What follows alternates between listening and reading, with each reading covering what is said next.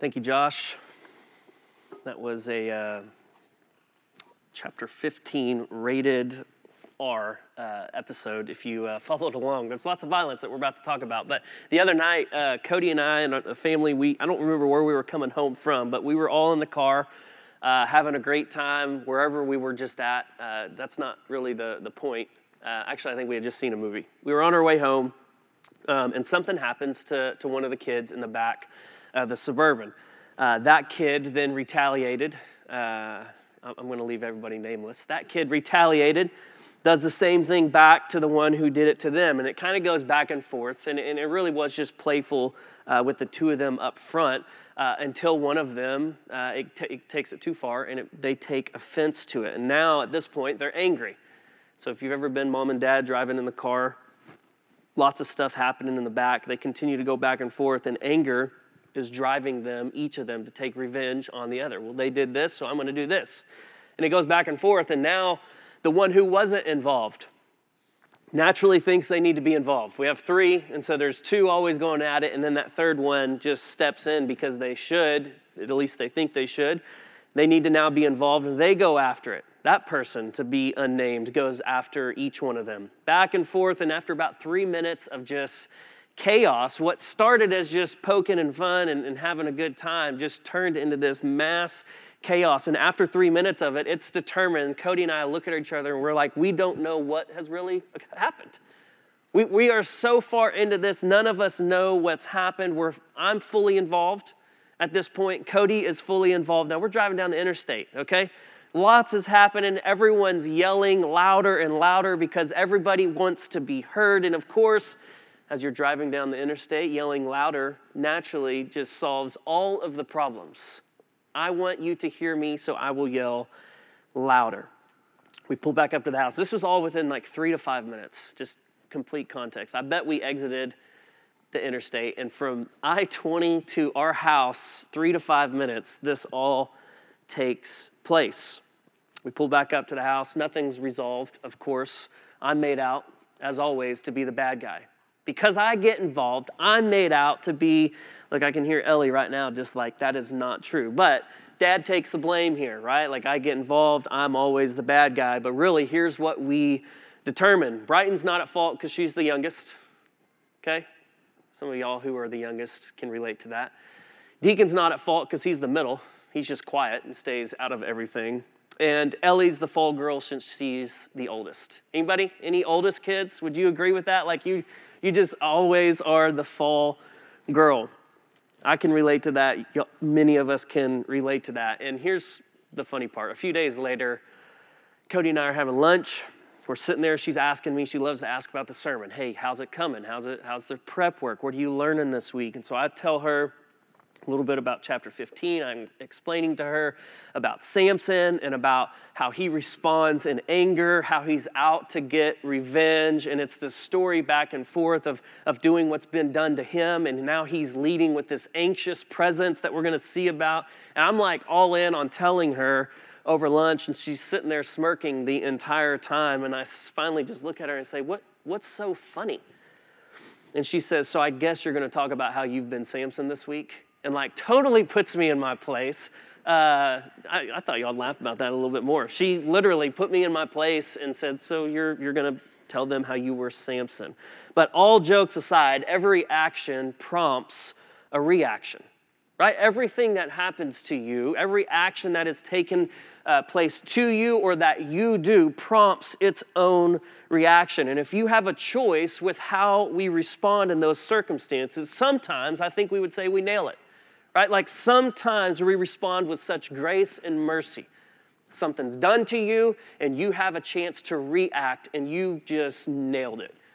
Grace, mercy, you're quick to listen, slow to speak. We don't let the emotions of others dictate our response. We win the day and everyone is better for it. But then there's most days when life happens, right? Like when we're wrestling through some sort of conflict in our own life, interpersonal conflict or just even personal conflict. Hurt, we've got anger, we're dealing with just sadness of what's taking place. We're trying to navigate our own mess of emotions, and we have this impulsive reaction. that maybe it's not the best reaction. Just like for me the other night, I was driving along, minding my own business, and all of a sudden I found myself thrusted into this conflict. Like, what are you going to do about this? It's out of hand, and I'm now in the midst of this conflict, not even by my own choice or doing. And so there's this action that prompts my reaction, but now I'm wrestling through all sorts of my own emotions. We're driving down the interstate. I'm fearful. Things are getting out of hand, right? Like I'm fearful. I'm mindful of what's happening. I'm trying to get my family home safely. There's anger. Why is everybody yelling? I'm angry now. My reaction is I am just so furious at why is everybody yelling. Like when people yell or when it's loud, I have this ring in my ear. Maybe I'm getting old. I'm not for sure. But like my ear just starts ringing. And I remember thinking, oh my gosh, this is so loud. So there's anger in my own heart and there's sadness. We just had a great time together. All of that's thrown out the window now. I'm a little bit sad. And as I'm navigating just my own emotions, I felt a need to match the angst I felt with everyone around me. My reaction was impulsive. I didn't like that I was now getting yelled at. Why is everyone screaming? So then my response, I react by yelling back. And as the cycle goes, my reaction prompted a reaction for them. I'm yelling, so they want to not only match what I'm doing, they want to be louder because I'm loud. And it's this back and forth. The cycle just continues on this downward spiral. Now, I think most of us can relate to that. Even if you're not a parent, like you have these conflicts in your life where your reaction matches those that you're around. If somebody's angry, man, I'm angry for them. If the Cowboys win today and you may not even be a fan, but you just love Sean and Sean's cheering for the Cowboys, you're like, yes, go Cowboys. Like you just want that. You match what is around you.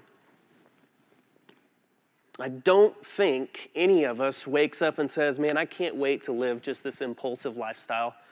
Like I just can't wait to just match everything around me that's bad and terrible.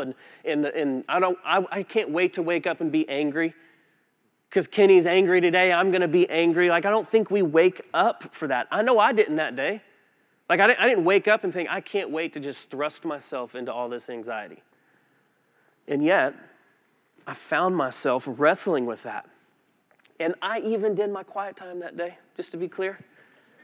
All right? Amen. I'm doing the Bible reading plan. Like, I did it that day, and I still responded that way.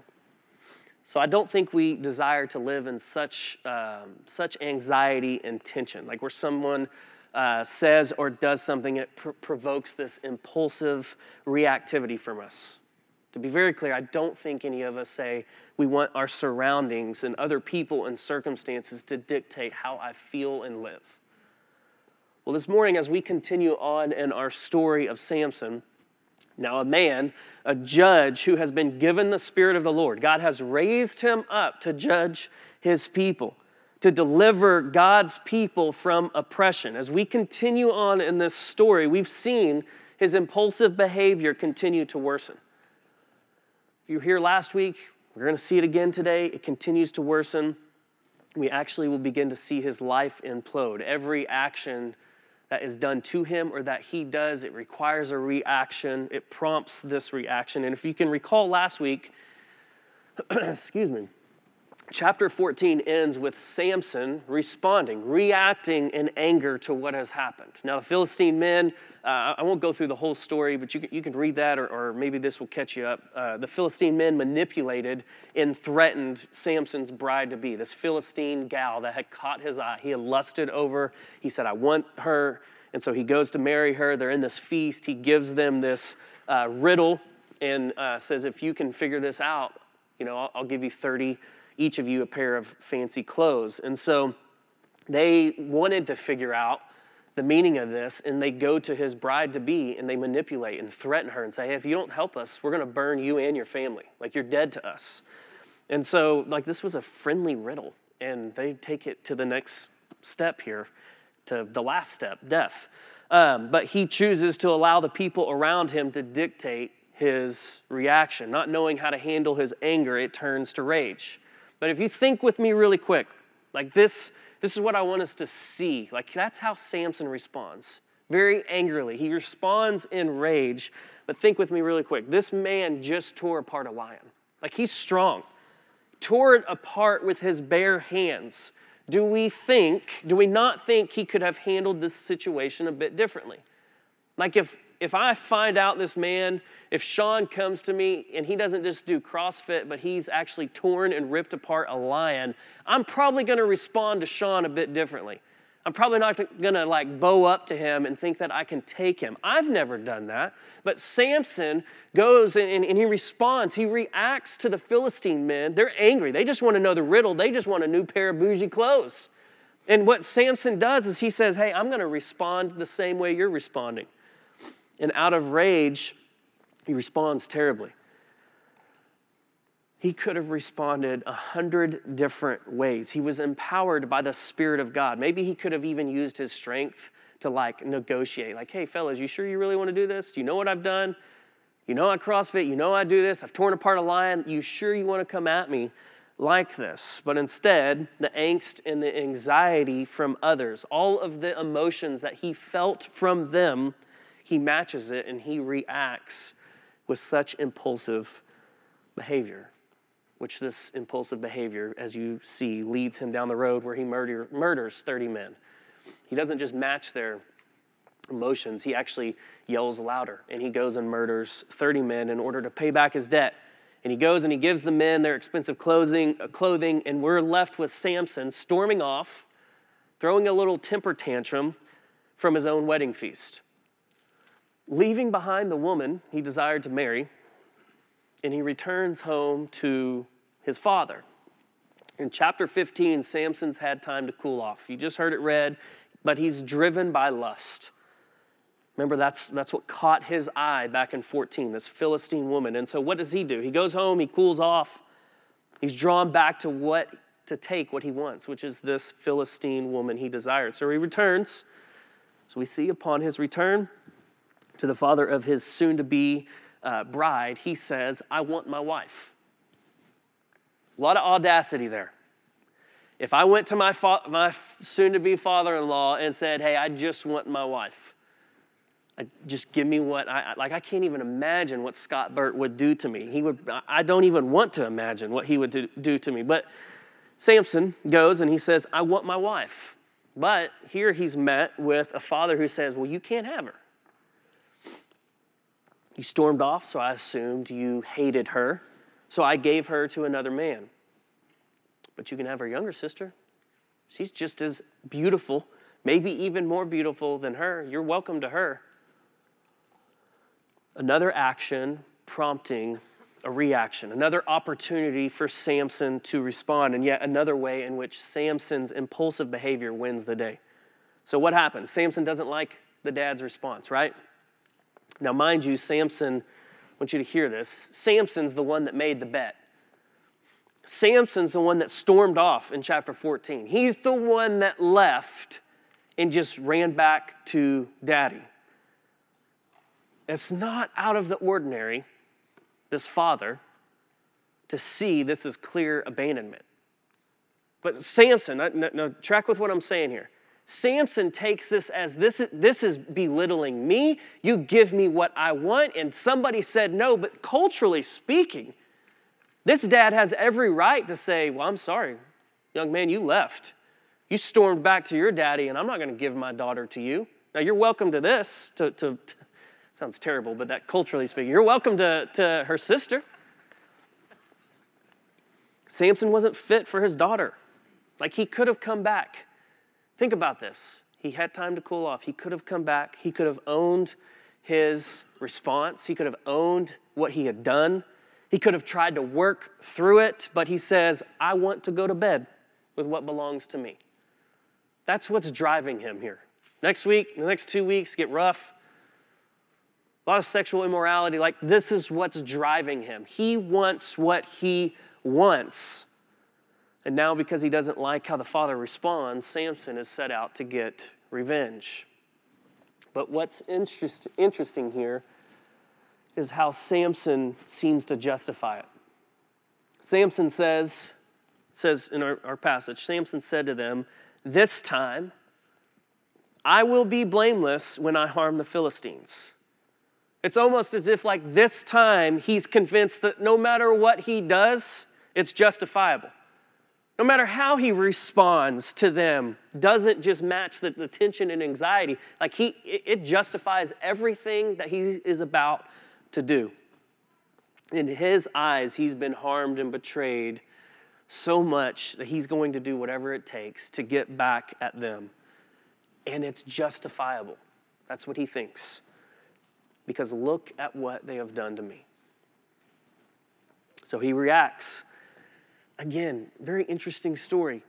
He reacts in a very creative way. Like, this is crazy to me. He pours all of his, instead of responding in wisdom and thinking, okay, I see how they're responding. I see the dad's angry. Let me think through this. Let me take a deep breath. Let me take a step back. God, what would you want from me?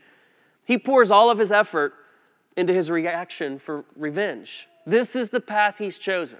This is the path of his reaction, is revenge. How much wiser would it have been to respond with a non-anxious presence? Think about what he does.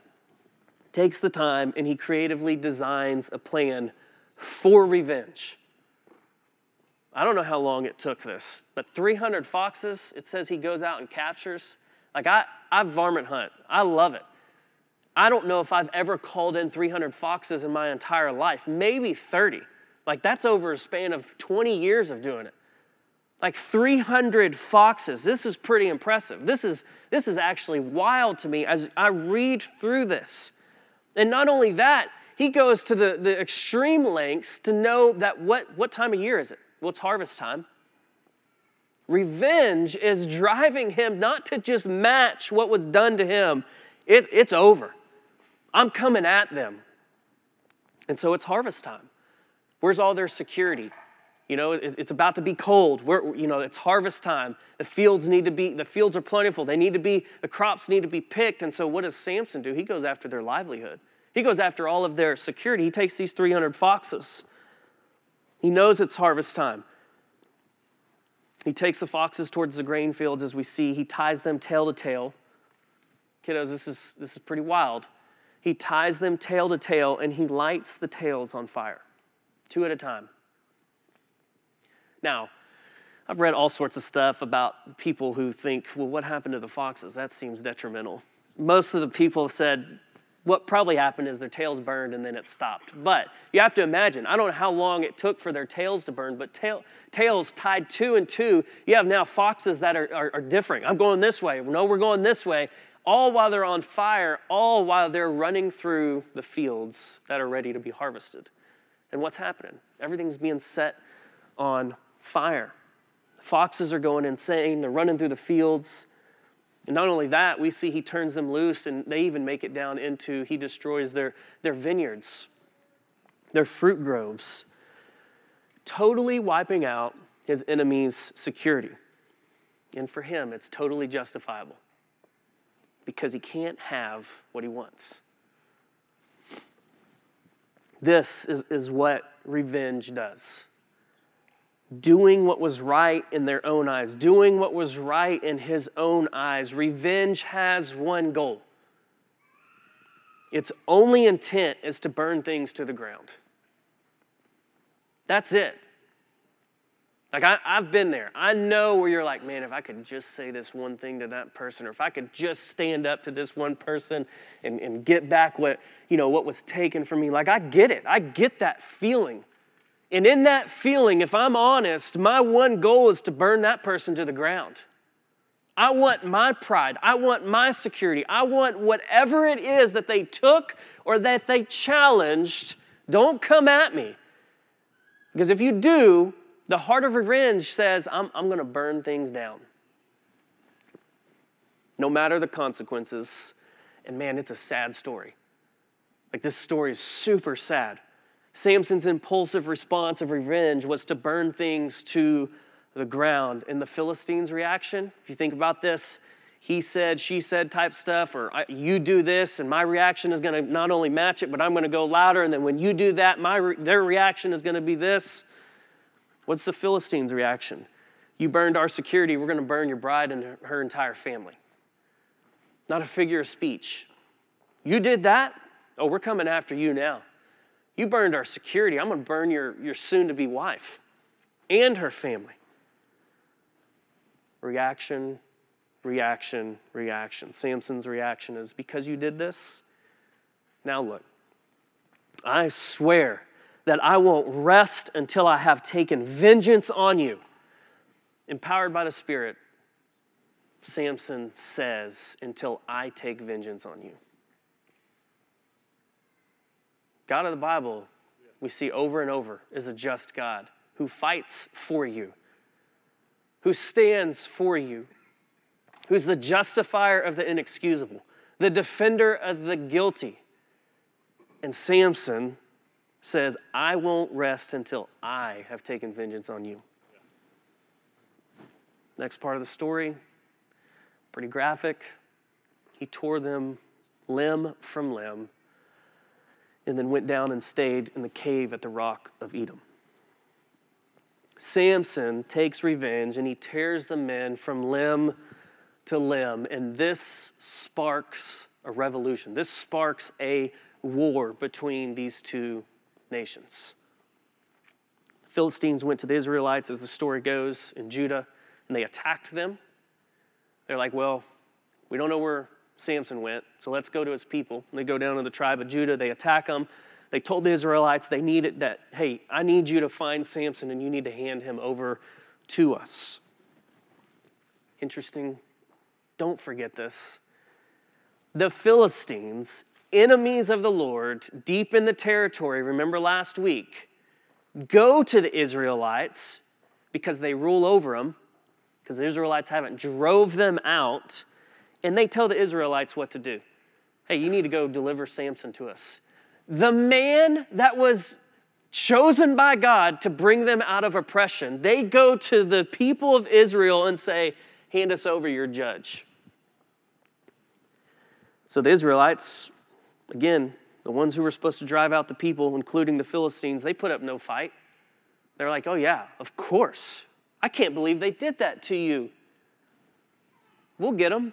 They send 3,000 men to find Samson, and they go to him. This is what they say. Don't you realize that the Philistines rule over us? You idiot. Like, look what you've done. What have you done to us, Samson?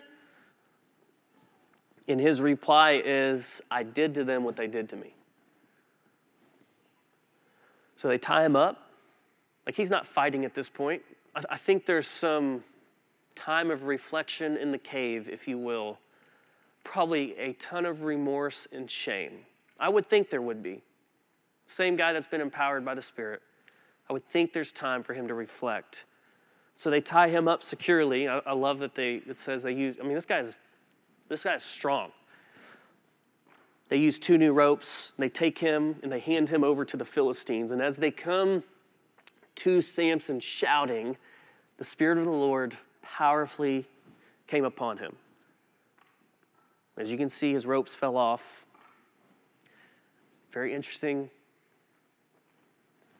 His ropes fall off. He found a fresh jawbone of a donkey, and he killed 1,000 men with a jawbone of a donkey. I don't know how long it took. I don't know where the 1,000, I told Nick this week, sometimes I feel like this is like a cartoon scene, right? Like cartoon Samson is just like bowling ball guys, and they're getting knocked over like the old cartoons. And I don't know how this plays out, but I know he kills 1,000 men, probably pretty gruesome, the jawbone of a donkey. I can't imagine the power and the strength of this man. And he kills them, and he gives this victory chant. With the jawbone of a donkey, I have piled them in heaps. With the jawbone of a donkey, I have killed 1,000 men. He throws the jawbone away, and he collapses to the ground because he's thirsty.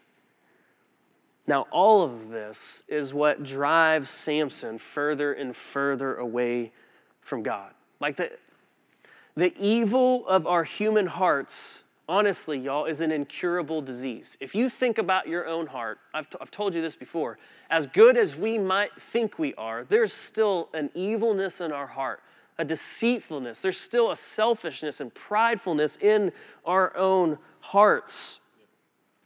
And over again, the Israelites have the cards stacked in their favor. Like God provides miraculously for them. And they still can't get it right. And God is faithful. That's the story, and they rebel. But this is where the tension lies for us today. Like, surely there's a better way. Instead of revenge, surely there's a better way for us. And there is, and I think the call for us, as strong as Samson was, as powerful as he was, I think the call for us is to be stronger than Samson by actually just running to the Father. Samson was so good at his own strength. He was so good when it needed to happen. He needed to be strong. He failed to recognize that it was the Spirit of the Lord. His own strength is his greatest weakness. Now, again, we're on this side of the story, so if you think back to chapter 14, verse 4, the tension we saw last week was now his father and mother did not know this was from the Lord. This is Samson's mom and dad, who wanted the Philistines to provide an opportunity for a confrontation. At that time, the Philistines were ruling Israel. So we can read that. We're on this side of that. And we can think, oh, yeah. All of this is happening because God wanted this confrontation between the Israelites and the Philistines. He was trying to divorce his own people from their idolatry and worshiping the things of this land. And he couldn't get their attention. So he used his own guy, not just the sinner, but he actually used the sin. And we saw that tension last week, that God's working all things together, even in the midst of sinner and sin, even when it's a story of revenge. But for us, my prayer is that in those moments of reaction, what if we would just let our stories, what if we wouldn't let our stories be one of revenge? Like, what if we would just take a step back and let God be God in those moments? Like, he's faithful and just. What if we would just remember who he is and what he's done, how he's proven himself over and over again? What if we banked on him responding for us? Think about Isaiah chapter 30. Therefore, the Lord is waiting. He's waiting to show you mercy and is rising up to show you compassion, for the Lord is a just God. All who wait patiently for him will be happy. That God is just and he is faithful to see things through for his glory and even for our good. So I think our spiritual life can be defined by how frequently and quickly we actually run back to the Father. So the question for us this morning is this: how do we run to the Father? Everything around us is crumbling, all of the angst, all of the different feels that we have, where there's so much turmoil around us. What does that even mean to run to the Father? And I think the answer is this: God's Trinitarian, Father, Son, and Spirit. I think by the power of his Spirit, we learn to walk at the pace of Jesus. And the pace of Jesus is love. So as weird as that sounds, how do we run to the Father? It's actually just learning by the power of the Spirit to walk at the pace of love, and that is Jesus himself. I'll tell you about a study that I've read. Some of you might have heard this, but in 1997, a highly respected Jewish rabbi and therapist by the name of Edwin Friedman. Anybody ever heard Edwin? There you go, a couple. He wrote a book on leadership called The Failure of Nerve. This guy, Friedman, was a well-sought-after expert on leadership. He wrote this book around a study that was performed that basically was on how our culture in 1997 was based on this myth of progress. Now, he's a Jewish rabbi, a therapist, a Bible-believing person, and in 1997 he does this study, and he says our culture's built off of this myth of progress. In the late 90s, our culture was progressing economically. Like, you can look back, you think back to 97, Bulls had just won, Seinfeld's about to wrap up, all the things happening. culture's progressing technologically. I think we might have had a bag phone in the car. Well, it might have been 99. Somewhere around in there. Phones, things like that, technology progressing. At that point, there was a far better standard of living than ever before. Science, technology, medicine, all the things. And Friedman in 97 argued that our culture, as good as all of this stuff is, and as advanced as we are, was actually regressing both emotionally and socially. Even with all the advances and raised standard of living, we as a culture, as a society in the West, were regressing then. That was in 97. Any Christian or secular study right now that you were to do, in whether that's Barna research or any secular study that would be put out, would tell you that more people feel more anxious right now than they did just 3 years ago. Much less go back to 97. Some of y'all weren't even alive in 97. Everything is on the rise. Divorce, marriage and families falling apart, gender and sexuality, everything's being attacked. Life is chaotic, and in 1997, Friedman discovered a theory known as the self-perpetuating cycle of anxiety. Or simply put, this is what he did. He looked at how we were living in such an anxious culture, and here's what he said. Here's what he determined. There's 5 stages, and I'll be quick working through this.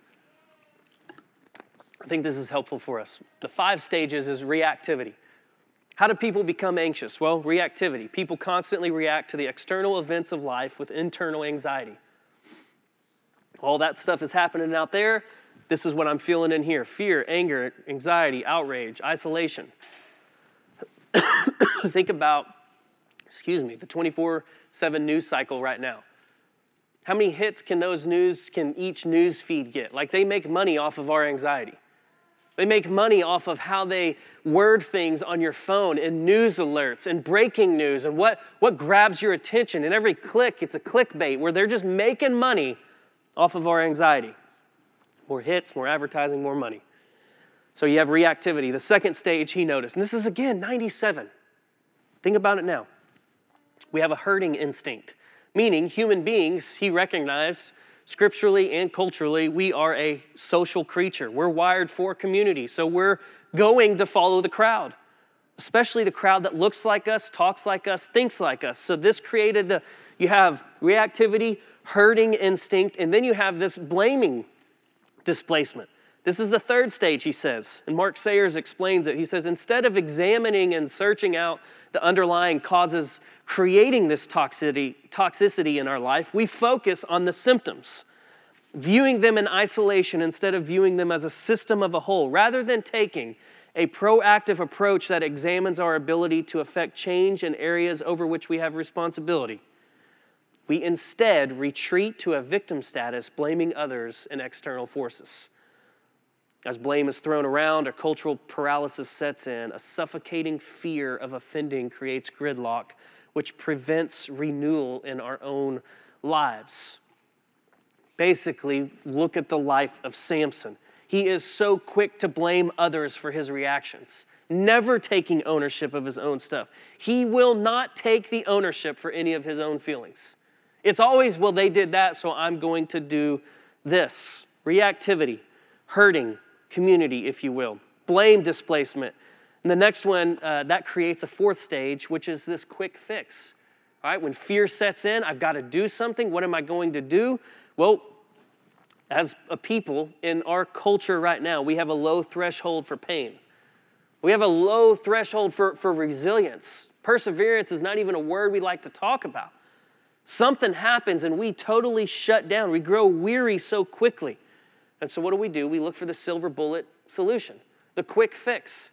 Want to lose 20 pounds in a month? Take these pills. We look for the quick fix to hard, complex soul problems. That's our culture. So there's this quick fix mentality, and then the final stage that he recognized then, 25 years ago, with all of that, it leads to this a lack of well-differential leadership. Or simply put, it leads to impulsive people. I could have just said that, but I wanted you to this is 27 years ago, this study, and it was true then, and it is ever more present and true now. It leads to impulsive people. We can't look at an issue and see the other person's emotional state. Doesn't have to be mine. If Trin is in trauma, I need to be the type of person where I can look at Trin and think, man, I see you, I want to feel with you, but I'm not going to let what you're doing dictate my entire life. And what we do right now is we want to enter in and we want to empathize with people and we want to feel what they're feeling. And that's all great. But don't let that dictate. Don't let your reaction to what other people are feeling dictate what you do. You're responsible for your feelings. You're responsible for how you respond and react. And what happens is we become impulsive people. We don't have to react to what other people are feeling. And we see this with Samson over and over again. Now, the cool thing about Friedman's work, just kind of thinking about in closing, wrapping this up, is that he says the only way to break that cycle of anxiety, that culture that we live in, the only way is to inject someone right into the middle with a non-anxious presence. I'm thankful we know a guy who had a non-anxious presence, and we can model our life after the one who literally was injected into a culture full of angst and rebellion and idolatry, and he came to us and he walked a life slow. There's one Japanese theologian that talks about Jesus walked at the pace of love. I use that quote, but he goes on and says, because the average person walks at 3 miles an hour. Like, I want you to think about, God could have sent Jesus in 2024, and he could have done a lot more effective ministry. Think about his YouTube channel. Think about his blue check next to Twitter or whatever it all is. Like, think about the influence he could have had right now. But I think God had a different plan, knew what was on the horizon, knew his beautiful children would still walk in idolatry, and he sent Jesus.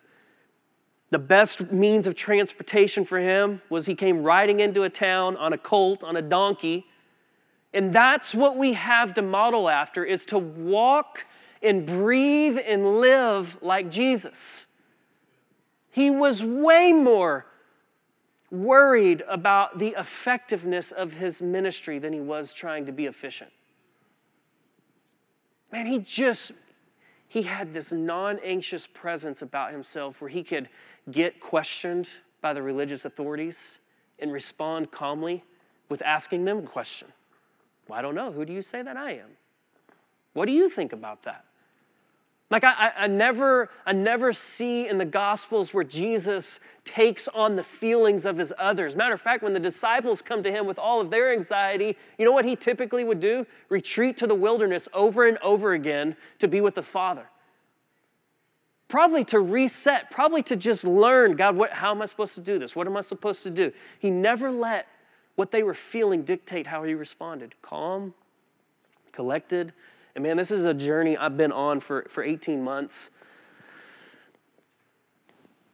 I'm gonna go with it. This is a journey I've been on for 18 months that is just trying to slow down, right? Like, just trying to, you hear me say over and over again, we even model the church not off of what I feel or sense, but we live in a community that is growing greatness, and man, we are going nonstop. Well, they're doing this. Well, we got to do this, and we got to do this, and I'm going to react this way. And if they're doing these lessons, then I got to have my daughter do these lessons, and I got to play on this club team. And if we don't do this, then we got to make this decision. And if I'm not room mom, then that person's going to, you're like, wow, we live in such a fast-paced world. And so what has been helpful for me is actually looking at the way of Jesus. He slowly walked at the pace of love. I read that book, Ruthless Elimination of Hurry. Like, John Mark Comer's been very transformative for me, just like listening and thinking about the ways and the practices and the habits of Jesus. He walked slowly. He responded to interruptions with grace and mercy, not with harshness. He just responded with grace. I think we need to make space for the pace of love in our life this week. Samson refused to live and walk slowly. He was impulsive. Always going. Oh, what's that? A lion over there? Yeah, sure. I want some honey. Yeah, sure. Let's do this. And he just went. I think we need to slow down. Second thing, I'll put all this in the weekly for you this week because I am going a little bit fast, but I think we need to learn to rest. I was talking to Jeff maybe this morning, just talking about many a times what we should do is we should work out of rest, not rest to work. I think a lot of times we look at Sunday, the day of Sabbath, and it's like, oh man, I got to rest because I got to get back at it tomorrow. No. I think we should work out of rest. Those are two different mentalities there. God even rested. Our whole design and how we were created was to rest. Jesus would retreat and return, or work, minister, and then he would retreat and he would return. Jesus had time alone. He had close friends and community, people who knew him. They would rest and pray together and sing together. He'd return to work hard. He'd go right back at it, but there was lots of times where he withdrew to lonely places to pray. One author says, Jesus knew his limits well. Strange as it may seem, he knew what we conveniently forgot. Time must be properly budgeted for the gathering of inner strength and resolve in order to compensate for one's weaknesses when spiritual warfare begins. Simply put, resting is actually fighting against warfare. It's a priority for your mental and physical and emotional and spiritual, your relational state. We move too fast. Samson never withdrew for selfish reasons. The third thing, so you have slow, rest, community. Man, I think it's just said we need to be in community. We need brothers and sisters holding us accountable. Jesus had community. I have called you friends. Like he had deep, honest relationships, the people around him. I think that pushes back on that anxious presence that we feel, knowing people who can ask you the questions. Samson refused to be in community. Not once did he listen to his parents. He practiced aloneness. I think we can learn from that. The fourth thing was Jesus would sneak off to pray. I think we should run not to the strength of ourselves, but run to the strength of our Father. And we do that in praying. One author says praying is like relaxing into God's goodness, where you talk less and listen more. It's a practice I think we can grow in. And then the last thing, well, I'll close it with this. Samson, the chapter 15 closes with Samson going to prayer. Not because he chose to, but because he was dying of thirst. Samson prayed when he needed something. He became thirsty and he called out. You can see he called out to the Lord. And for the first time, we see the judge appointed by the Lord speak to the one who has chosen him. And what happens is God miraculously provided. He had been gracious and merciful. He gives him the water he needs. Samson demanded God help him. God looked past his terrible request and said, okay, I see you. I'm going to provide, not because of how you asked, because it was terrible, Samson, but because I'm gracious and I'm a father who's going to give you living water. Now that's a lot. If you think about slowing down, resting, living in community, praying, there's a lot there. I just want to close with this. I want to invite us into a time where we actually think about how we live our life. I want us to think about the way you live your life, and the invitation of following the way of Jesus is to slow down, is to rest, is to run to the Father in prayer, is to be in community. We have the perfect way, and his name is Jesus. And I don't know what that means for you in your life, but let's see what the Spirit has for us this morning. Father, we thank you for today. We thank you that you are good and right and perfect. We thank you that you love us, you care for us.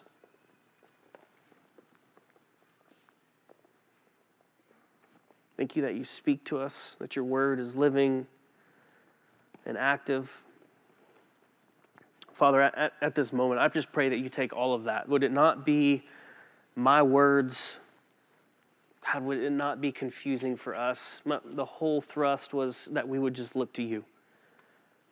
Whatever that needs to mean for us in our life today, would you lead us in our time of response? Would you slow us down, and would we hear from you clearly today? Speak to me, Lord. Help me practice this.